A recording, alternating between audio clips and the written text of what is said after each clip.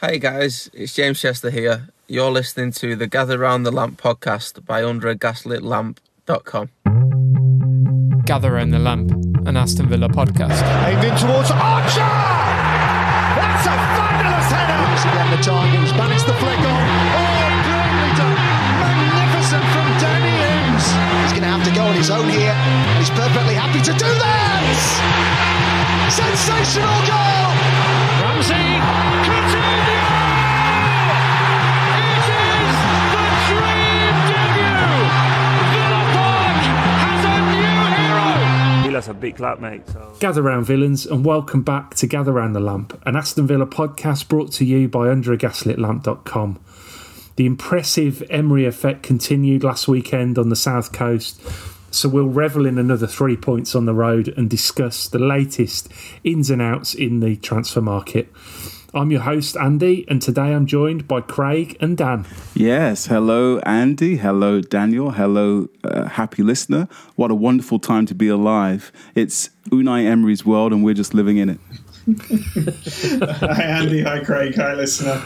What a pod we've got this week. I don't care about the game. I just want to wax lyrical about Unai Emery for the next hour. Let's just bathe in his glory. Yeah, well, I mean, we could do. There wasn't an awful lot, I don't think, from the game. But we'll perhaps come on to the game a bit later. We'll mix it up a bit, I think. And we'll start with a bit of transfer talk. And we speculated last week, myself and Craig, as to whether Danny Ings would remain at the club this January. We weren't sure in short, and then a few short days later he was whisked away to West Ham.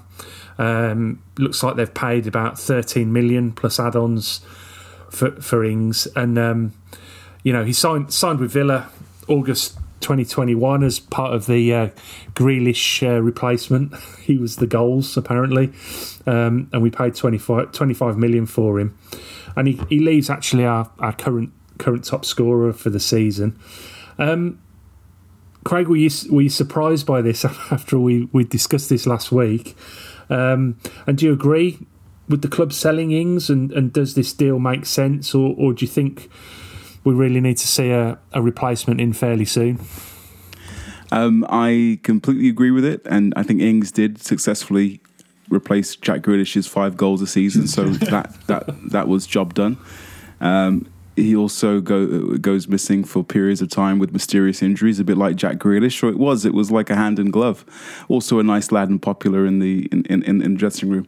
I do think that the Ings sale was timely and necessary. I do think that his signing never quite worked.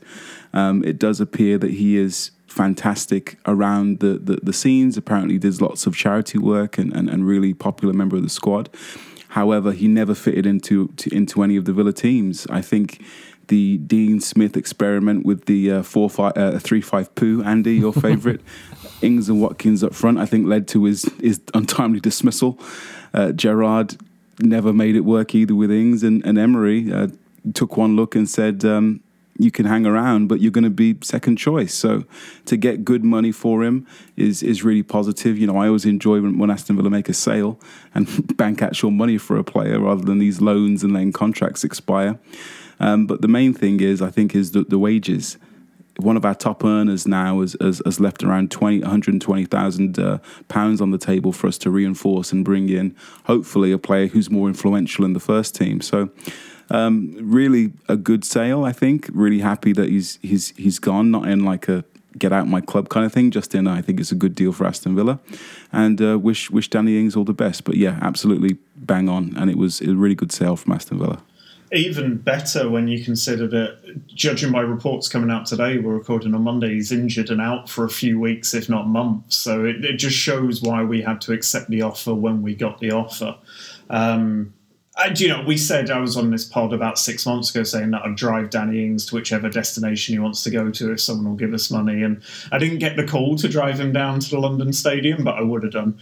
And I think it's an odd one because he's not been a flop for us. I think James Rushton on his excellent newsletter said that if you add up all his minutes, he's probably scored a goal every other game for us, which is a decent return for a striker. It's just that he's never really fitted, as Craig said. He took the focus away from Ollie Watkins when we really needed to lean into Ollie Watkins as our leading striker. And yeah, it almost turns the page on what goes down as that odd Purslow-Gerrard era of buying ready-made Premier League stars that haven't really turned out. And as Craig says, with his wage hanging over us, and going into the last year of his contract next year, the chances are we weren't going to get any money for him. So you take the money from a relegation-threatened team where you can get it.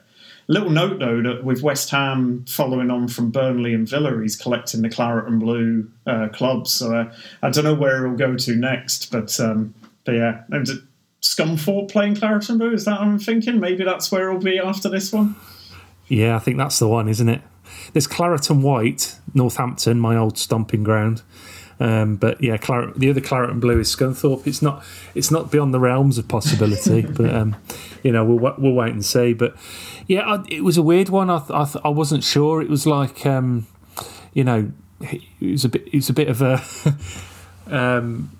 should we be selling him at this point? I always think we were just about to obviously play Southampton, his old club, and he tends to score goals against his old clubs, Danny Ings. So I felt like maybe we were giving away something there. But it is a case, I think, when there's a transfer fee offered, you have to take it seriously when you've got a player who's 30, 31 years old. He's probably not made the kind of impact we hoped he was going to make, although he's not done badly overall. The injury problems that he has, he is so prone to injury, as now West Ham are going to find out, unfortunately. So it had to be done.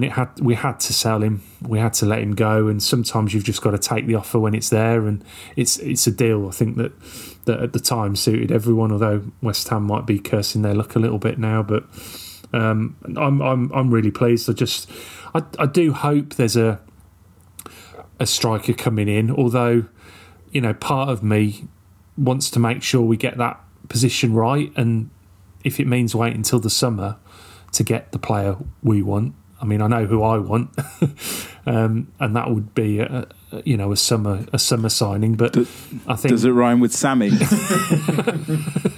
It may do, yeah, it may do.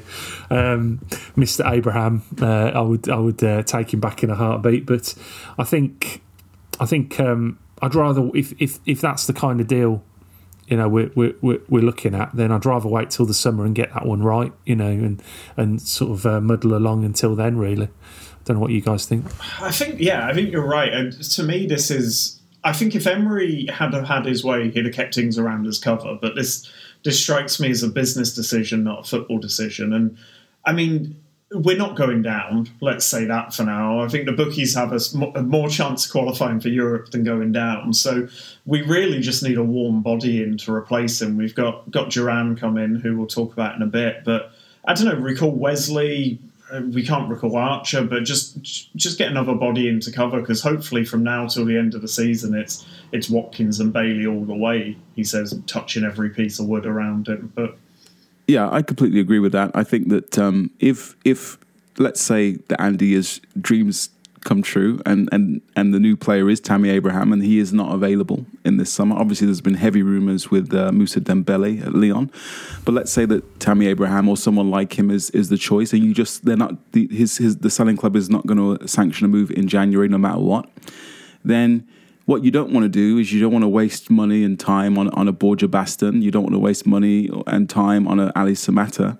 If you do just need cover, if you just need someone to run around for 15 minutes at the end of a game, or perhaps potentially step in when Ollie Watkins is injured or whatever, and not disgrace themselves, then we have players that can do that already on the books. Wesley, I know he's much maligned and much mocked, but he could be a warm body till the end of the season. We got Jaden Philogene-Bidace. He's on loan in the Championship. Again, not necessarily the player that we all dream of pushing us forward, but he's not going to disgrace himself. He's already made Premier League appearances. We have Keenan Davis on loan. We have Louis Barry on loan. We have Bertrand Traore on loan. So there are people already under the Aston Villa umbrella that we could use as a stopgap until the summer, until such time as we can replace Ings properly with a high caliber striker. So I would much rather see one of the Lone Army return and join in until the end of the season than us waste money or waste a loan on a no hoper like a Augustinsson or a Bednarek with no disrespect meant to those, although that was quite heavy disrespect intended. Do you guys think that maybe a loan's incoming? Because obviously Augustinsson's been told he can go back to his club, and Bednarek got cancelled today. Do you reckon that's just players who don't fit under Emery, or do you reckon it's clearing out some loan space for us to get a lone striker in? Well, it was interesting because Augustinsson, I think, he's being talked about like he's staying now, and I wonder whether the injury to Luca Dean has kind of meant that they can continue with that. It looked like he'd got a nasty injury, but apparently he was available for selection at the weekend. Was he on the bench? I can't remember who was on the bench even. He wasn't on the bench at the weekend. He wasn't on the bench, so and they picked a second goalkeeper instead of him. So maybe or maybe he just wasn't quite fit enough. But I mean, we'll see. I mean, is it 2 loans we're allowed? Is that the maximum? I think you're allowed. Is it 2 domestic loans, maybe? And God knows I think it's 2 domestic and 2 international. Yeah. I think. Okay, so yeah, don't quote me. It might be that they're freeing that up, or just that they. I mean, Bednarek, I think, was recalled, wasn't he, by Southampton? They obviously want to try and shore things up. The manager's gone in there and decided that he needs a bit more experience at the back, and they've got a player. They've got a player that might be able to offer them that. So that makes sense really. And we've got our guy coming back, Diego Carlos, hopefully as well, haven't we? So we'll see. But yeah, it feels like with Ings going, we do need another striker, but it's got to be someone who's obviously happy to sit behind Ollie Watkins, or someone who's better than Ollie Watkins, and that's going to be difficult to do, isn't it? In the last week of the window. We look at the two players that I would say are a tier above Ollie Watkins, that next step without being the real top of the tree. 2 Brazilian gentlemen by the name of Richarlison and Gabriel Jesus. Those 2 went for 50-60 million a pop in the summer.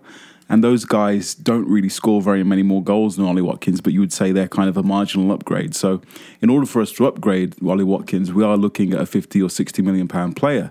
And that is not, again, it's not something you can necessarily do in January. And again, those players do not grow on trees. They are a scarce, rare breed, and everyone wants one.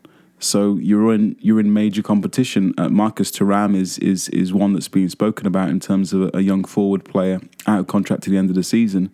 Every club and his grandma are lining up to bring him in the door. So it's just not so straightforward to upgrade in that position. So what you can do is try and be cute, try and be clever, try and develop our own talent like we have in terms of some of the young players on loan, and also bring in this lad from MLS in the hope that in maybe a year, 18 months, he can develop into someone who can be a real player for us. But it's really complicated, really hard to do, and I would venture a guess, basically impossible to do in the last 8 days of the transfer window here.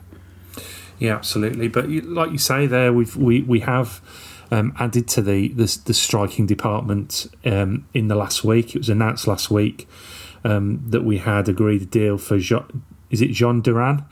Am I saying that right? From Chicago Fire for around 14 million. He's a 19-year-old Colombian striker. He was actually due to represent the Colombian under-21s this month, but has been withdrawn from that and will apparently be available to face Leicester City next weekend. This one did come a bit out of the blue. It has been confirmed today. We're recording this on Monday, and there's been a bit of content around him today. But, there was initial kind of speculation he may be more of a development signing. However, he appears to be going straight into the first team squad. He's got the number 22, formerly owned by Mr. El Ghazi, Craig, and also Mr. Codger, two of your big firm favourites there. So, yes. he's in grand company, I would say. My sweet Prince Jimmy Danger, my beautiful baby boy. Oh, how I would long to have those two back. Hey? But what do we know about him, if anything, Craig? And how much do you expect to see him feature this season? I think that Emery has been really clever, actually, in terms of how he deflected any kind of pressure from this young man, really explicitly stating that Duran is not a replacement for Danny Ings. Emery said, I'm paraphrasing, that we don't know what we're going to do with him. We're going to, first of all, he's going to train with us. We're going to have a look at him. And I imagine that Emery will want to assess his level.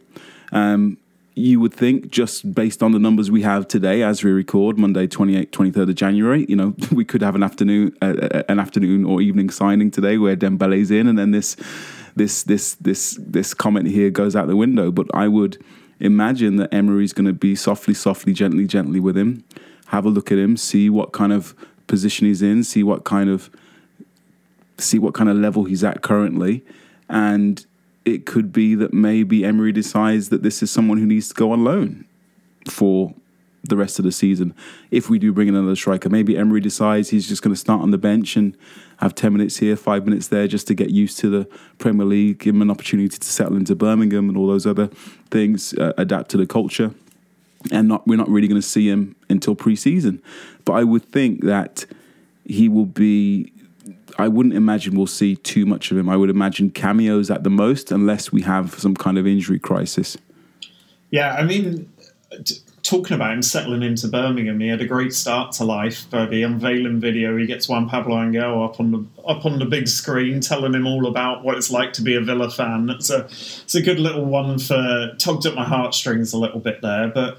I mean, apparently, from what I've read, this is an Emery signing. He was tracking the lad before he came to Villa and he pushed through the deal. And I think what's interesting, Craig was mentioning Thuram before, and I think the fee for Thuram looks like about the fee that we're paying for Duran, who I can't wait till he scores twice, by the way. The headline writers are going to have a lot of fun with that. But, I mean, from what we can tell about him, he, as Craig said earlier, top strikers cost a lot of money. So you either go out and spend 60 million or...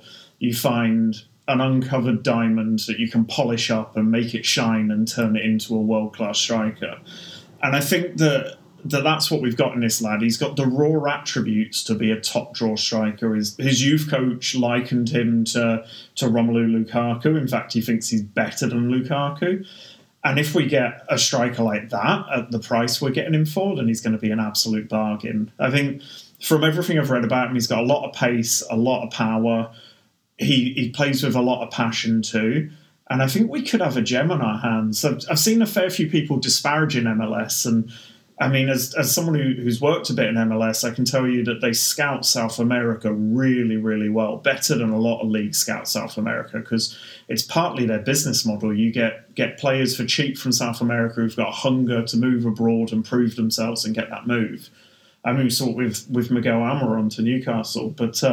I just the fact that he's played in MLS, I wouldn't put this off. I think that's a good sign. They've gone and got a gem. They've bought him to sell him on, and I don't think Chicago would have thought they'd sell him on as quickly as they have. But with other clubs apparently sniffing around, Liverpool and Chelsea apparently were sniffing around him. We've moved first to get him in. So I'm really excited by it. You know what it's like when a player you've not really heard of comes in? It's proper exciting, because he could be the best player we've ever seen at Villa Park, or he could be another Borja Baston. We don't know. But he's got the right attributes and he's got the right age profile for me. So I'm looking forward to seeing him.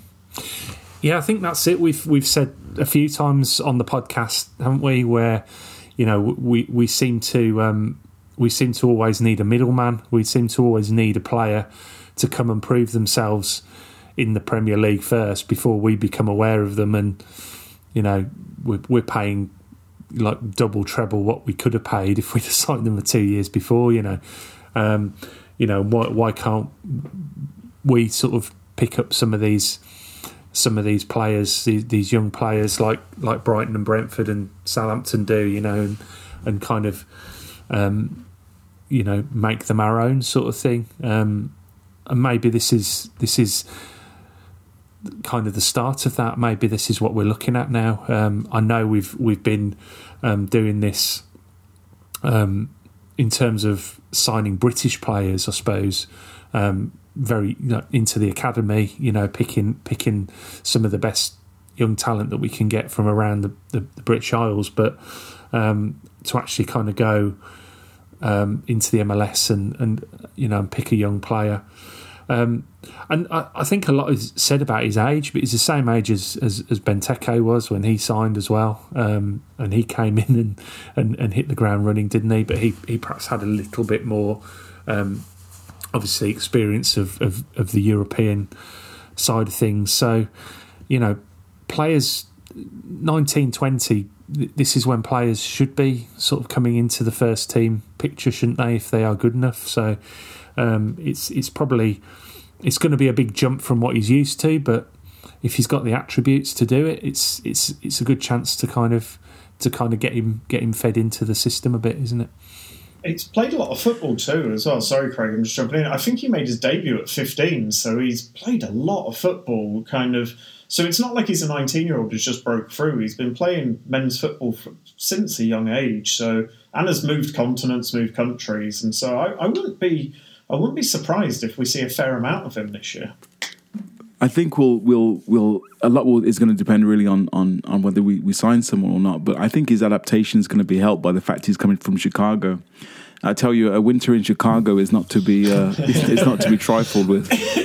He'll feel like he's on the Algarve now, rocking up at Birmingham New Street after a winter in Chicago. I tell you what, so that's one thing in terms of a culture shock that will be pleasing to him. That he'll take the drizzle and rain in Birmingham over the Chicago winter. I imagine every day of the week, twice on Sunday. Yeah, no, he's. I saw him. The video with They put Juan Pablo Angel on the big screen with a message, obviously in Colombian and all that, and he just looked frozen to the bone. The poor lad, sat there in the whole 10. But it was pointed out to me that it's far worse in Chicago, and that's where he's just flown from. Although he's come over from Colombia as well, hasn't he? I think actually. So, I think he's. Anyway, well, I don't know. Colombia has a far more moderate climate than people would imagine, actually. Okay. Lots of species of frog come from Colombia. It has more frogs than any other country in the world. Okay. There you go, a bit of trivia for you. Do you think just a little bit of... Go on. Would that help him settle in Birmingham, his knowledge of frog species? Is that... I don't know. We used to have a toad by our drain when we were kids in Hall Green, but I don't know. I don't know if it was a sexy toad or not. Did you lick it? I did not. I did not lick it. I couldn't catch the thing for a start. Just a little personal thing here. I loved him. The video of him, Duran singing in the whole end. Whenever I do a play, I do plays. For anyone who doesn't know, listener, I do plays and musicals and things like that. There's nothing like sitting in a theatre or a stadium just an hour or two before it's going to be full and just looking at the stage, looking at the pitch, and just thinking about what's to come and the kind of anticipation and all that stuff. It's really one of my favourite things to do. And I just saw his face and it really moved me, actually. I found it a little bit emotional, that video. It was great. Yeah, but that's the life.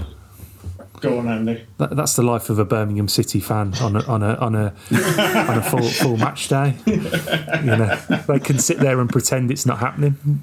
Yeah, but that Juan Pablo video was lovely. When Juan Pablo described himself as a Villa fan, it really got me. I hadn't realised how much I missed him. I wonder if the club will be getting, maybe this is fanciful thinking, but getting him in to help him adjust, or whether it'll be on the end of a phone for him so he can. No, I think we'd want to get Carlos Sanchez in to do that, not Juan Pablo. Yeah, we have a rich history of Colombian players at Aston Villa. Let's hope this one is up there. If he's anywhere near as good as Angel was, then we've got a proper player on our hands. So let's hope he settles in really quickly. But we'll move on to the game. Southampton away at the weekend. Interesting game. Obviously, Southampton fighting for their lives. Alex Moreno started his first Villa game in place of Luca Dean, who was injured. But otherwise, the team was unchanged. We had some youngsters on the bench. Sinisalo, the goalkeeper. Revan and Caden Young were also on the bench, as the Villa squad just seemed starting to look a little bit depleted with various injuries and people missing. First half was strangely delayed, I think, by about 9 minutes, about midway through, because of a drone coming into the stadium, which seems like a very modern thing. It's usually a dog on the pitch, but in this case, it was a drone. There were chances either side of the break for Leon Bailey as well, who seemed unable to really compose himself. So, certainly the one where he blasted the ball over the bar after a decent effort by Ramsey, which was saved. Looked like he lost his head a little bit with that one. But Villa had the vast majority of the possession, really. Although Martinez was called to make two really excellent saves during the game, and he was picked out on Match of the Day for particular work with his feet, playing that kind of sweeper keeper and mopping up behind the defence. Seemed to do quite well, which is something that we've been questioning, really. There was a Southampton goal disallowed. There were two, actually. One was clearly offside, but the second one was a foul on Ramsey by Elyounoussi in the area to cancel out Ward-Prowse's finish. It looked a bit soft initially, but the replay does show that he's just caught the back of his heel there. What did you think of this one? Did you think we got away with one here, Craig, or was this a clear foul for you? Well, I think that it was no less clear than the penalty shout that Ramsey had in the first half. Not the one on the goalkeeper, I didn't think that was a penalty, but the other one where he's rolled a man and the man's kicked him in the shin and he's fallen down.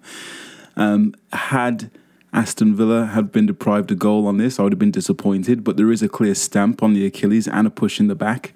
So it is fair to say, Ramsey said in his post-match interview that he would have headed the ball clear had he not been fouled, and I believe him. Ramsey looks like an honest lad to me. So, goal disallowed, right decision. It was a bad weekend for VAR all round, wasn't it? And I think this case they were right on the Ramsey one, but the penalty shout was horrible.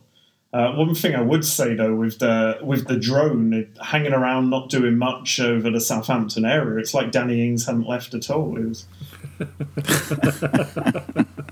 It's cruel. That's not Danny Ings. He's better than a drone. He does. It was like he was that game against Leeds where he came on. I don't know if I was on for that podcast. I don't think I was. It was like he was dragging a tractor trailer behind him. My goodness, he was labouring. But anyway, he's gone now, lads. So be nice to him. Yeah, absolutely. No, he did okay. He didn't do an awful lot of running, but he did. He scored some goals. But I wasn't really sure. I mean, from I was kind of had an eye on Sky Sports News for this one, and Michael Dawson was really up in arms. He was watching this game for Sky, and he was up in arms about this one. And once I got a chance to watch the game back, it felt like it was a foul. It's unfortunate, and I feel for Southampton and all the rest of it, but nevertheless, it was a foul by the player, and it was something that led to the goal. Clearly Ramsey would have done something. Whether he might have made a mess of it himself, but at least he would have sort of changed the course of that move. So, it felt like a penalty. A foul to me. But the winner sort of came. I felt like it was going to peter out into a bit of a ball draw. But the winner came from Ollie Watkins, a header from a Douglas Luiz free kick. Really big moment for Ollie Watkins, with Ings leaving, obviously, and a talk of a striker reinforcements coming in. This felt like a really timely moment for Watkins, who has struggled a little bit in front of goal. And what about scoring a goal direct from a free kick as well, Craig? It's Unai is obviously some kind of powerful sorcerer, because he is absolutely knocking out every single hex, every single jinx, everything, the third kit curse. Ollie Watkins with one shot, one goal, basically, scoring a goal from a free kick again. Like, he is just knocking them all on the head. He's waving his magical wand around, and we're all enjoying the delights. Watkins has been a really good signing for Aston Villa.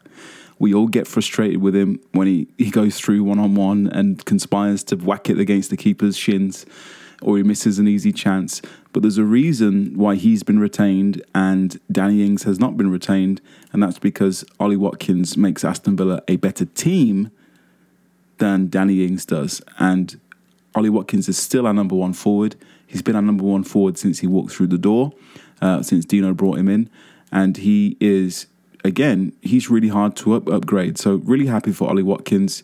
This doesn't mean that he's going to turn into a finisher of Harry Kane proportions, but it's good for his confidence, and it's definitely a good reminder of what Watkins can do, and also that he can actually be maybe that 14 goal a season striker again that we saw in his first season. It was a really nice goal, wasn't it? A good header, headed it down into the ground, which I think helped, got it out of the keeper's reach. I was looking through the stats today, and I think since in the last 7 games, which must be when Emery came in, Ollie Watkins has 5 goal involvements, like assists or a natural strike, which is a pretty good return from a player that a lot of fans wanted out the doors not too long ago. I love Ollie Watkins, and I think realistically, Emery isn't signing a replacement for him. He's going to sign a partner for him, and someone will take the goal-scoring onus off of Ollie Watkins. So I'm delighted to see him do well, and I think Ings going is going to make him do even better. It's not a coincidence that Watkins' form has been in a downward spiral since we signed Danny Ings. He seems to be the kind of player who likes an arm round him, likes to be told he's the main man. And I wouldn't be surprised to see him go on a Watkins-style tear between now and the end of the season. And I'm here for it. I love watching Ollie Watkins, and I love watching him score. An interesting one, you're saying, Andy, about it petering out into a bore draw. I think it must have been on Match of the Day, they said. Emery has never been in charge of a 0-0 draw in the Premier League, and it continued in this one as well, which is slightly odd. Yeah, I mean, it's it did feel like it was going that way. I have had trouble with Watkins. I think, particularly since Danny Ings did come in. I think we had such high hopes for him that season, didn't we? And it all started a bit slow, and then of course the manager change. Gerrard kind of came and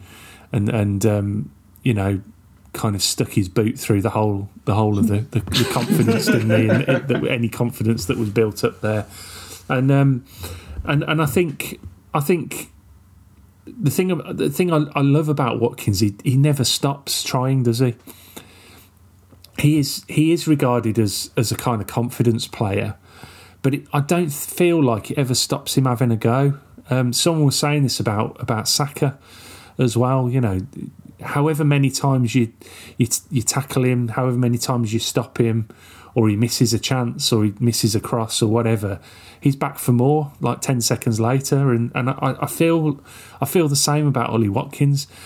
I was thinking as well, I was watching him, since Emery came in, and it feels like the way he's been asked to lead the line is very different as well. It feels like he's coming for the ball a lot more. So even the ball going in the air to him, he's coming forward, and consequently he's got far more time. He's way ahead of the defender, and he's able to bring the ball down and find his man. He's not being asked to back in and try and beat Van Dijk or whoever in the air. He's showing for the ball, and because he's so good at that with his back to goal and playing on the half turn, it's opening up huge amounts of space for the other players, and I really like it. I think it's quite a significant change that Emery's made, because there's no point slinging big long balls up to him, is there? It's almost like Can you imagine? It's almost like he's being coached, isn't it? Like it's it's almost like a manager's actually got a plan and is taking him to one side and letting him know what to do. I still haven't emotionally recovered from that Bournemouth game where we were just slinging in crosses to Danny Ings as the lone striker up against the land of the Giants. Yeah. I mean, sorry to interrupt, but this stuff wasn't rocket science. I'm getting frustrated thinking about how bad Gerrard was with his absolute nonsense football. Anyway, sorry. Before we started recording, Andy and I had a little hating on Steven Gerrard because he was doing the punditry on the Liverpool-Chelsea game at the weekend, and his halftime analysis was that Jurgen Klopp needed to get into his players in the dressing room, and that to me summed up Steven Gerrard's entire managerial ethos. There's no tactics, no talking about how a player could change or they could find the goal. It's throw a teacup at the wall stuff, and I think we're seeing that with Ollie now. He's being coached, he's being told what to do, and he's got a smile on his face again. I know it sounds small and we've mentioned it a few times, but he had a lovely post-match interview where he says he's trying to get better, and I like that in a player. He's being honest and trying to get better, and has got a coach who's making him better. Yeah, absolutely. I think there's definitely some more to come from Ollie Watkins, and whoever does eventually come in alongside him or next to him, whether or not Leon Bailey seems to have a twin brother that comes and plays for the away games. You can't hit a cow's ass with a bloody banjo. But anyway, whoever's going to be partnering or working with Ollie Watkins is going to find themselves a really relentless partner, a really great forward, a really dogged and determined team player, and someone who you want to succeed, someone you root for.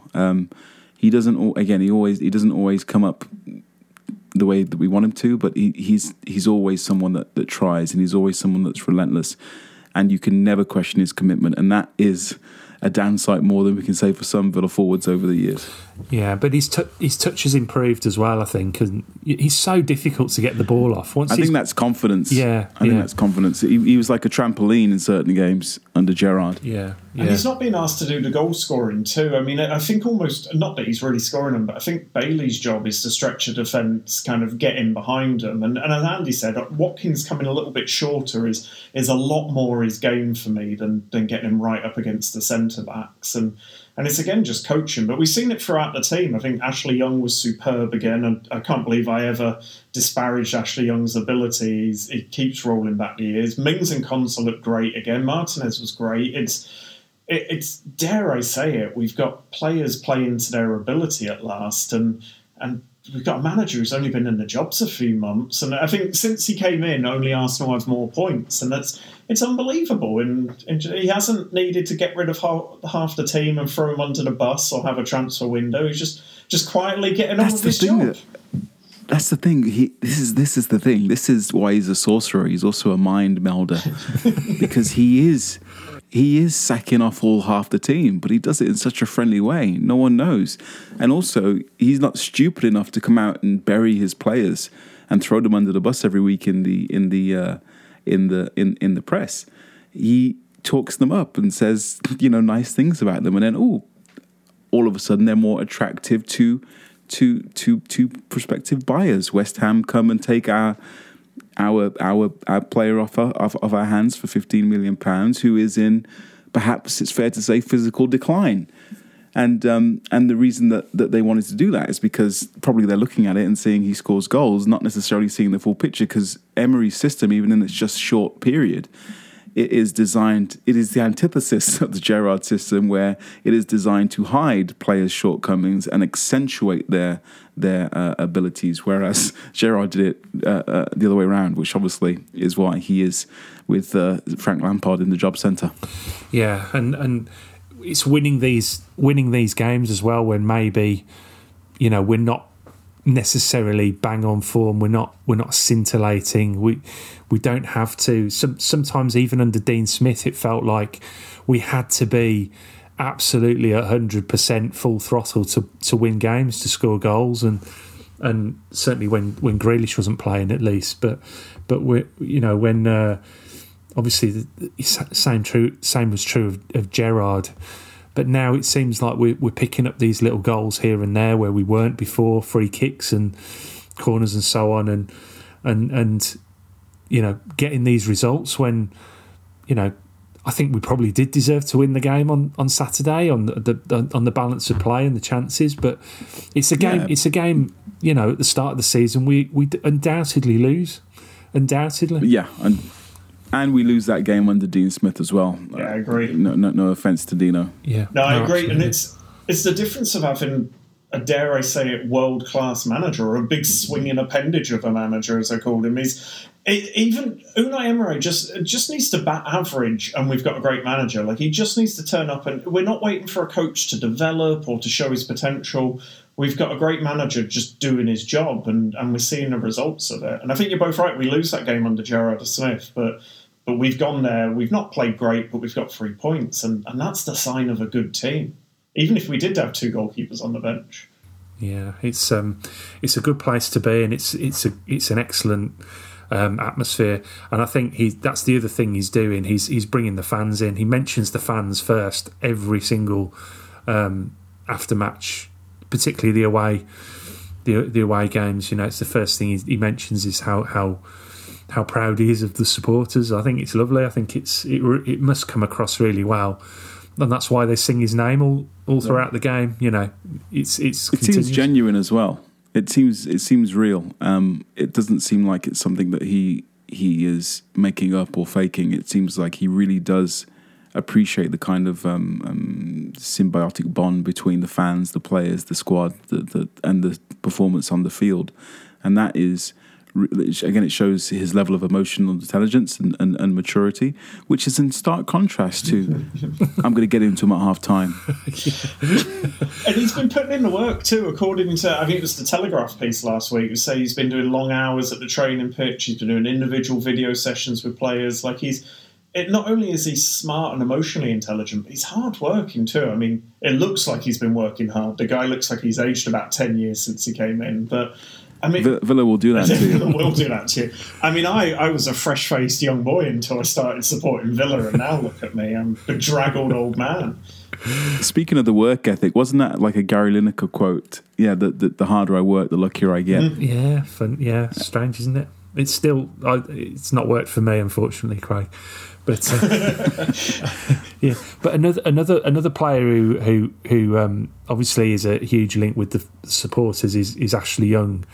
And Dan, you reminded me earlier on today that it was this day in 2007 that Ashley Young first joined Aston Villa from Watford, and had a brilliant few years with us. I didn't think there would be a hope in hell. I don't know that I prefer this. I wouldn't necessarily go that far just to say I would enjoy this version more, Andy. I think Ashley Young, in his first incarnation, was a real heartbreaker for me when he left. He's up there with me with Dwight York and Paul McGrath and of course our old captain, Super Jack Grealish. Difficult to say that. And in terms of players I really, really loved, but yeah, no, we just thought he was kind of in for the ride, going to be a good group amongst the lads, kind of a good group, a good lad amongst the groups. Whatever I'm saying, he was going to be good in the dressing room, and perhaps he was going to do his coaching badges and just really be a player to fill in, really versatile. And we have seen him, particularly under Dean Smith and Gerrard. We saw him in all kinds. We saw him back on the wing. We saw him in midfield at certain points in time. But he really has made that right back position his own, and to such an extent now where there are rumours flying around that Matty Cash is surplus to requirements. Yeah, it's interesting, isn't it? That it's. Sorry, go on, Dan. No, I was going to say it's bizarre because when we signed Ashley Young, I thought it was nice novelty, but he'd never play well, and I think almost Young's performance has made Matty Cash surplus to requirements, because he showed us what a fullback who can pass the ball and who can play tactically can do. I love Matty Cash, but he's very much a guy doing laps, kind of bombing up and down like he's in the swimming pool. Whereas you put a footballer in at right back and we suddenly look like a different team. And I think, Young's performances of, whether Emery probably knew this anyway, have shown us what we can be, a more balanced side if we have a better footballer over on the right there. And dare I say it, I'm on board with selling Matty Cash, and I can't believe I'm saying that, especially after how much I enjoyed watching him last year. But Young's shown that there's a different path to go. Yeah, I think when I say I prefer this version of Ashley Young, he used to drive me a little bit mad sometimes. He could be quite frustrating, as brilliant as he was. He could be quite frustrating. He used to hit the whole tent a few times with those crosses, but he's just been I think what he's done is he's elevated his legacy, way above what it was. I think coming back and actually being a success and a really important part of the team in a difficult time as well, relatively speaking. I think he's just been superb, and I love watching him play. I think he's such an intelligent footballer. He's got every trick in the book in terms of defending, in terms of beating his opponent and levelling things up. And we saw it against Nanto last week with Leeds, who really probably would have destroyed Matty Cash.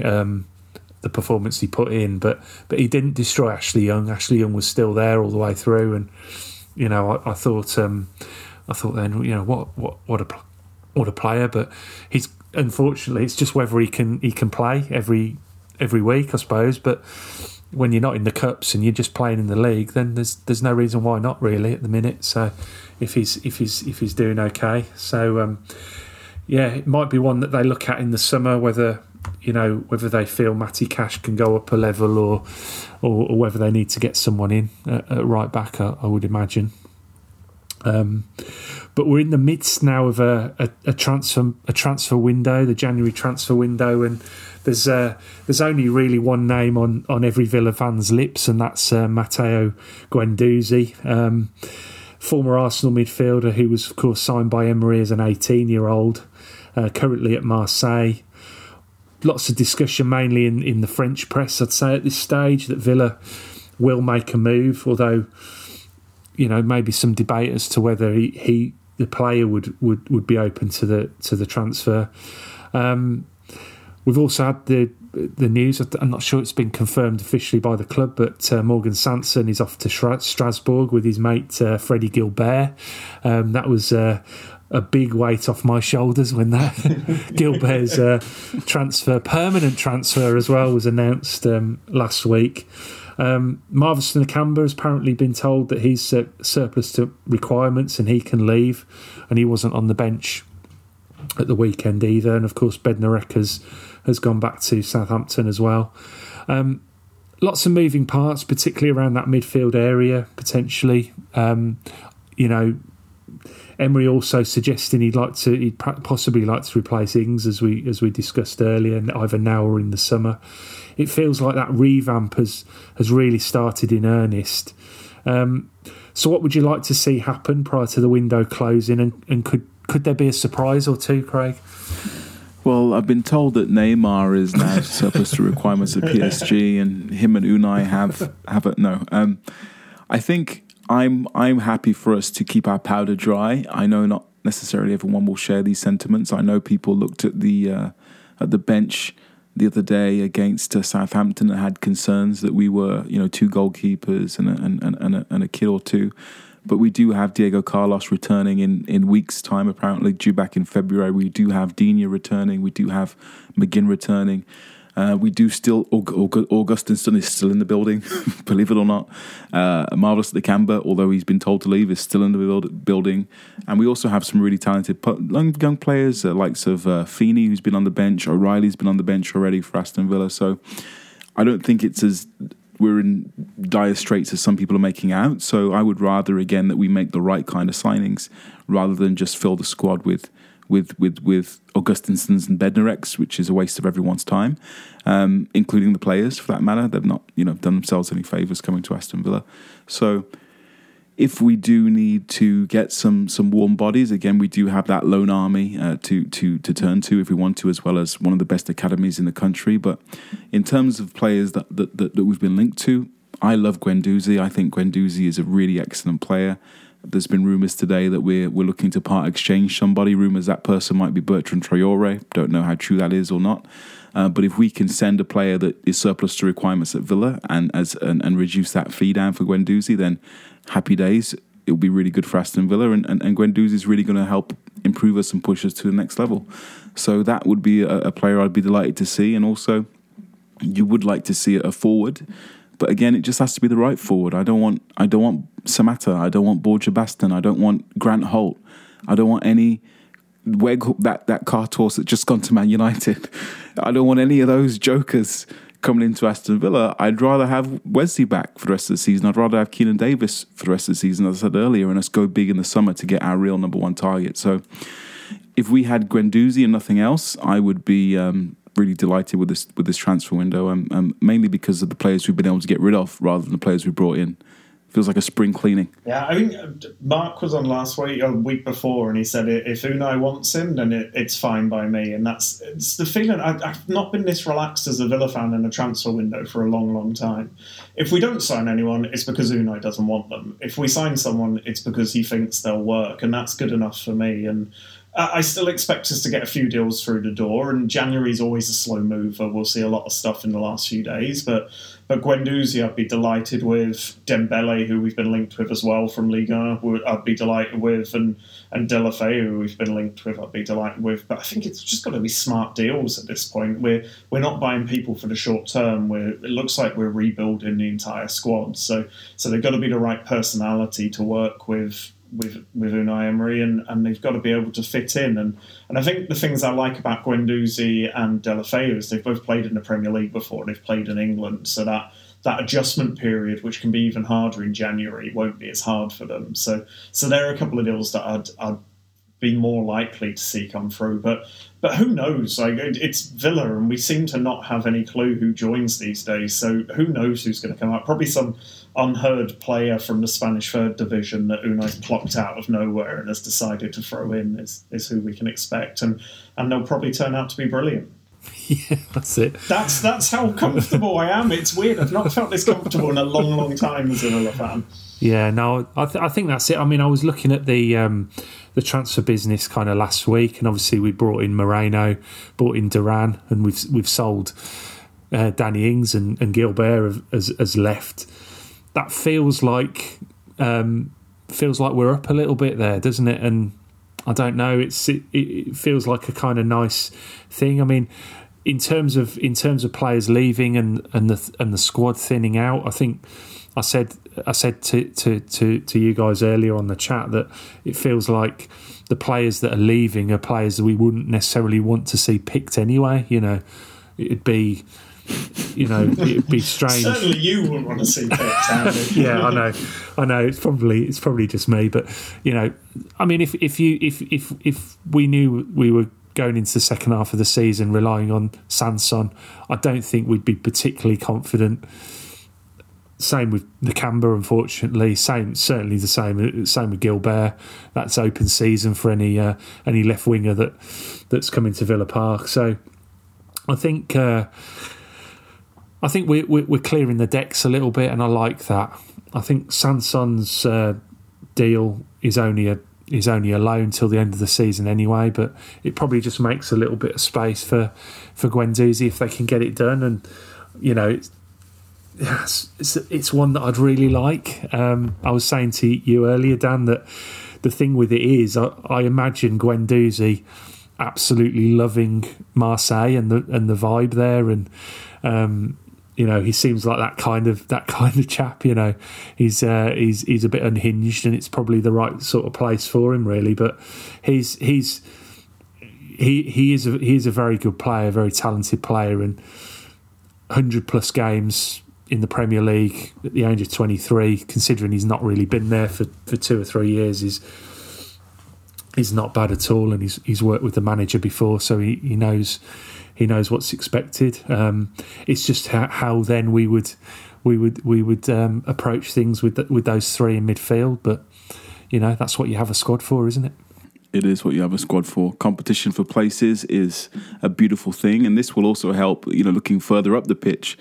This is another thing I wanted to mention with Bailey and Watkins. They also need competition for places. When Bailey's missing chances like that, he needs punishment. I'm not talking about corporal punishment. I'm talking about dropping the following weeks. Players need to be pushed, and even though we're all in love with Kamara, he's still a young player. He's going to have dips in form.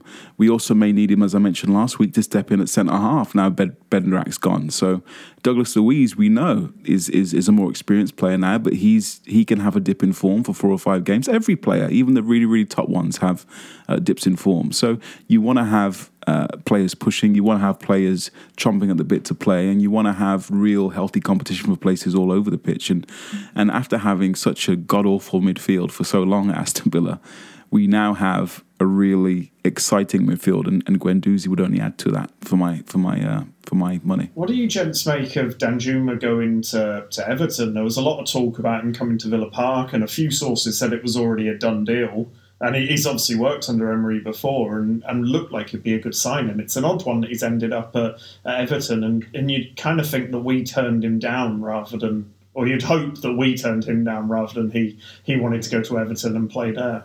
Yeah, there was a quote from Emery the other day. I'm just trying to pull it up, that he said he didn't want him. He said, see if I get it. That he just said he didn't want Danjuma, that he loved the player and they worked together, but he already had that profile of player and it wasn't something that he wanted. I think that for sure Danjuma, without any disrespect to the Everton fans, with his connection to Emery, with Villa's position in the table and also our spending power, Everton in some financial bother, there's not really a scenario where Danjuma chooses him over us. Yeah. He said, Emery said, really, he's a good player. And last year he played very well at Villarreal with us, but now I'm not thinking about him, was what Emery said. So I think that was that. I think it was lots of people putting 2 and 2 together and coming up with 25. But I think that Danjuma, and I said this before, Unai Emery came out with those comments. I don't think there's an improvement on what we have. And I think that we have probably the budget and the scope, particularly if we get a couple more players out the door, to aim a little bit higher than that. Yeah, that's the thing, isn't it? I genuinely thought it would happen. I thought he'd end up at Villa, but I was a little bit unsure as to where he would fit in terms of playing with Bailey, because certainly Bailey is the first choice. Whether it's sort of out on the wing or sort of through the middle where he has been playing a few games. So there's also Buendia there, who seems to be sort of nailing down his position. So it's difficult, really, and you have to be careful that you're not just stockpiling players and you don't have players just kind of there not really doing a lot. You want players that are coming in to be really challenging for places. Danjuma was, what I found interesting was that he was attracting interest from teams in the bottom 3 or 4, Everton, Forest, Bournemouth, Southampton, so he wasn't really interesting anyone in our position or higher, really. So that kind of says a lot as well, I think. So, obviously, it was one that was linked. Hopefully, he doesn't prove to be a roaring success at Everton. Otherwise, we might regret not doing it. But he's, it's, like we say, if Emery wants him, then it's fine by us. If he doesn't, that's also fine. But we'll see. The other mention was for Chambers. There's been some talk that maybe Callum Chambers might be moved aside by Emery. Obviously, he's worked with Emery before. Do you think he's still got a role at the club? Apparently not. I feel a little for Chambers, because every time he's played, he's been pinging in worldy passes and scoring goals. I mean, he can't really defend, but he's been a decent backup for us. But I think that's all he is, right? It's if you can get some money for him, move him on. Yeah, and also in terms of managing your budget, Chambers, England international, coming in from Arsenal, you imagine he's not on a pittance, you'd imagine. So if you've got someone of that profile who really is just a backup player, you probably don't need to be paying that amount of money. That wages allocation is better off spent elsewhere. Whereas Chambers probably now with all those teams, that really exciting relegation battle that you're so excited about, Andy. So many teams circling the drain in the Premier League. Could a Bournemouth or could a West Ham even or an Everton benefit from someone like Callum Chambers as a starter? Absolutely. And again, if we can, obviously it's not going to be 14 million, but if we could get 6 million for a Callum Chambers who we signed on a free or signed for nominal compensation from Arsenal, and also remove those wages from the bill, it's a good deal, because I think there's nothing that Callum Chambers is doing for Aston Villa that Courtney Horse couldn't have done, which is basically sitting on the bench and play in the cups. And Courtney Horse is a promotion hero and the promotion hero, the king of Old Trafford, isn't he? So he's also a singer. So I don't know if Callum Chambers can carry a tune, but Courtney's got him beat all hands up, and the left-sided centre half. Courtney Horse. And injured at the moment, isn't he? Is the only downside to that. But he's always injured, but we don't hold that against him. Yeah, interesting. So we'll see. I mean, it's going to be an interesting last few days, I think, of the window. We may even have signed someone by the time this show comes out, so we'll apologies for that if we're a little bit behind. But thanks for joining us. Thanks for joining me today, Craig and Dan. Really good to talk. Thanks for Craig for jumping on last minute. Thanks for joining us. Hey, the stars aligned. What can I say? Absolutely. And thanks to everyone for listening.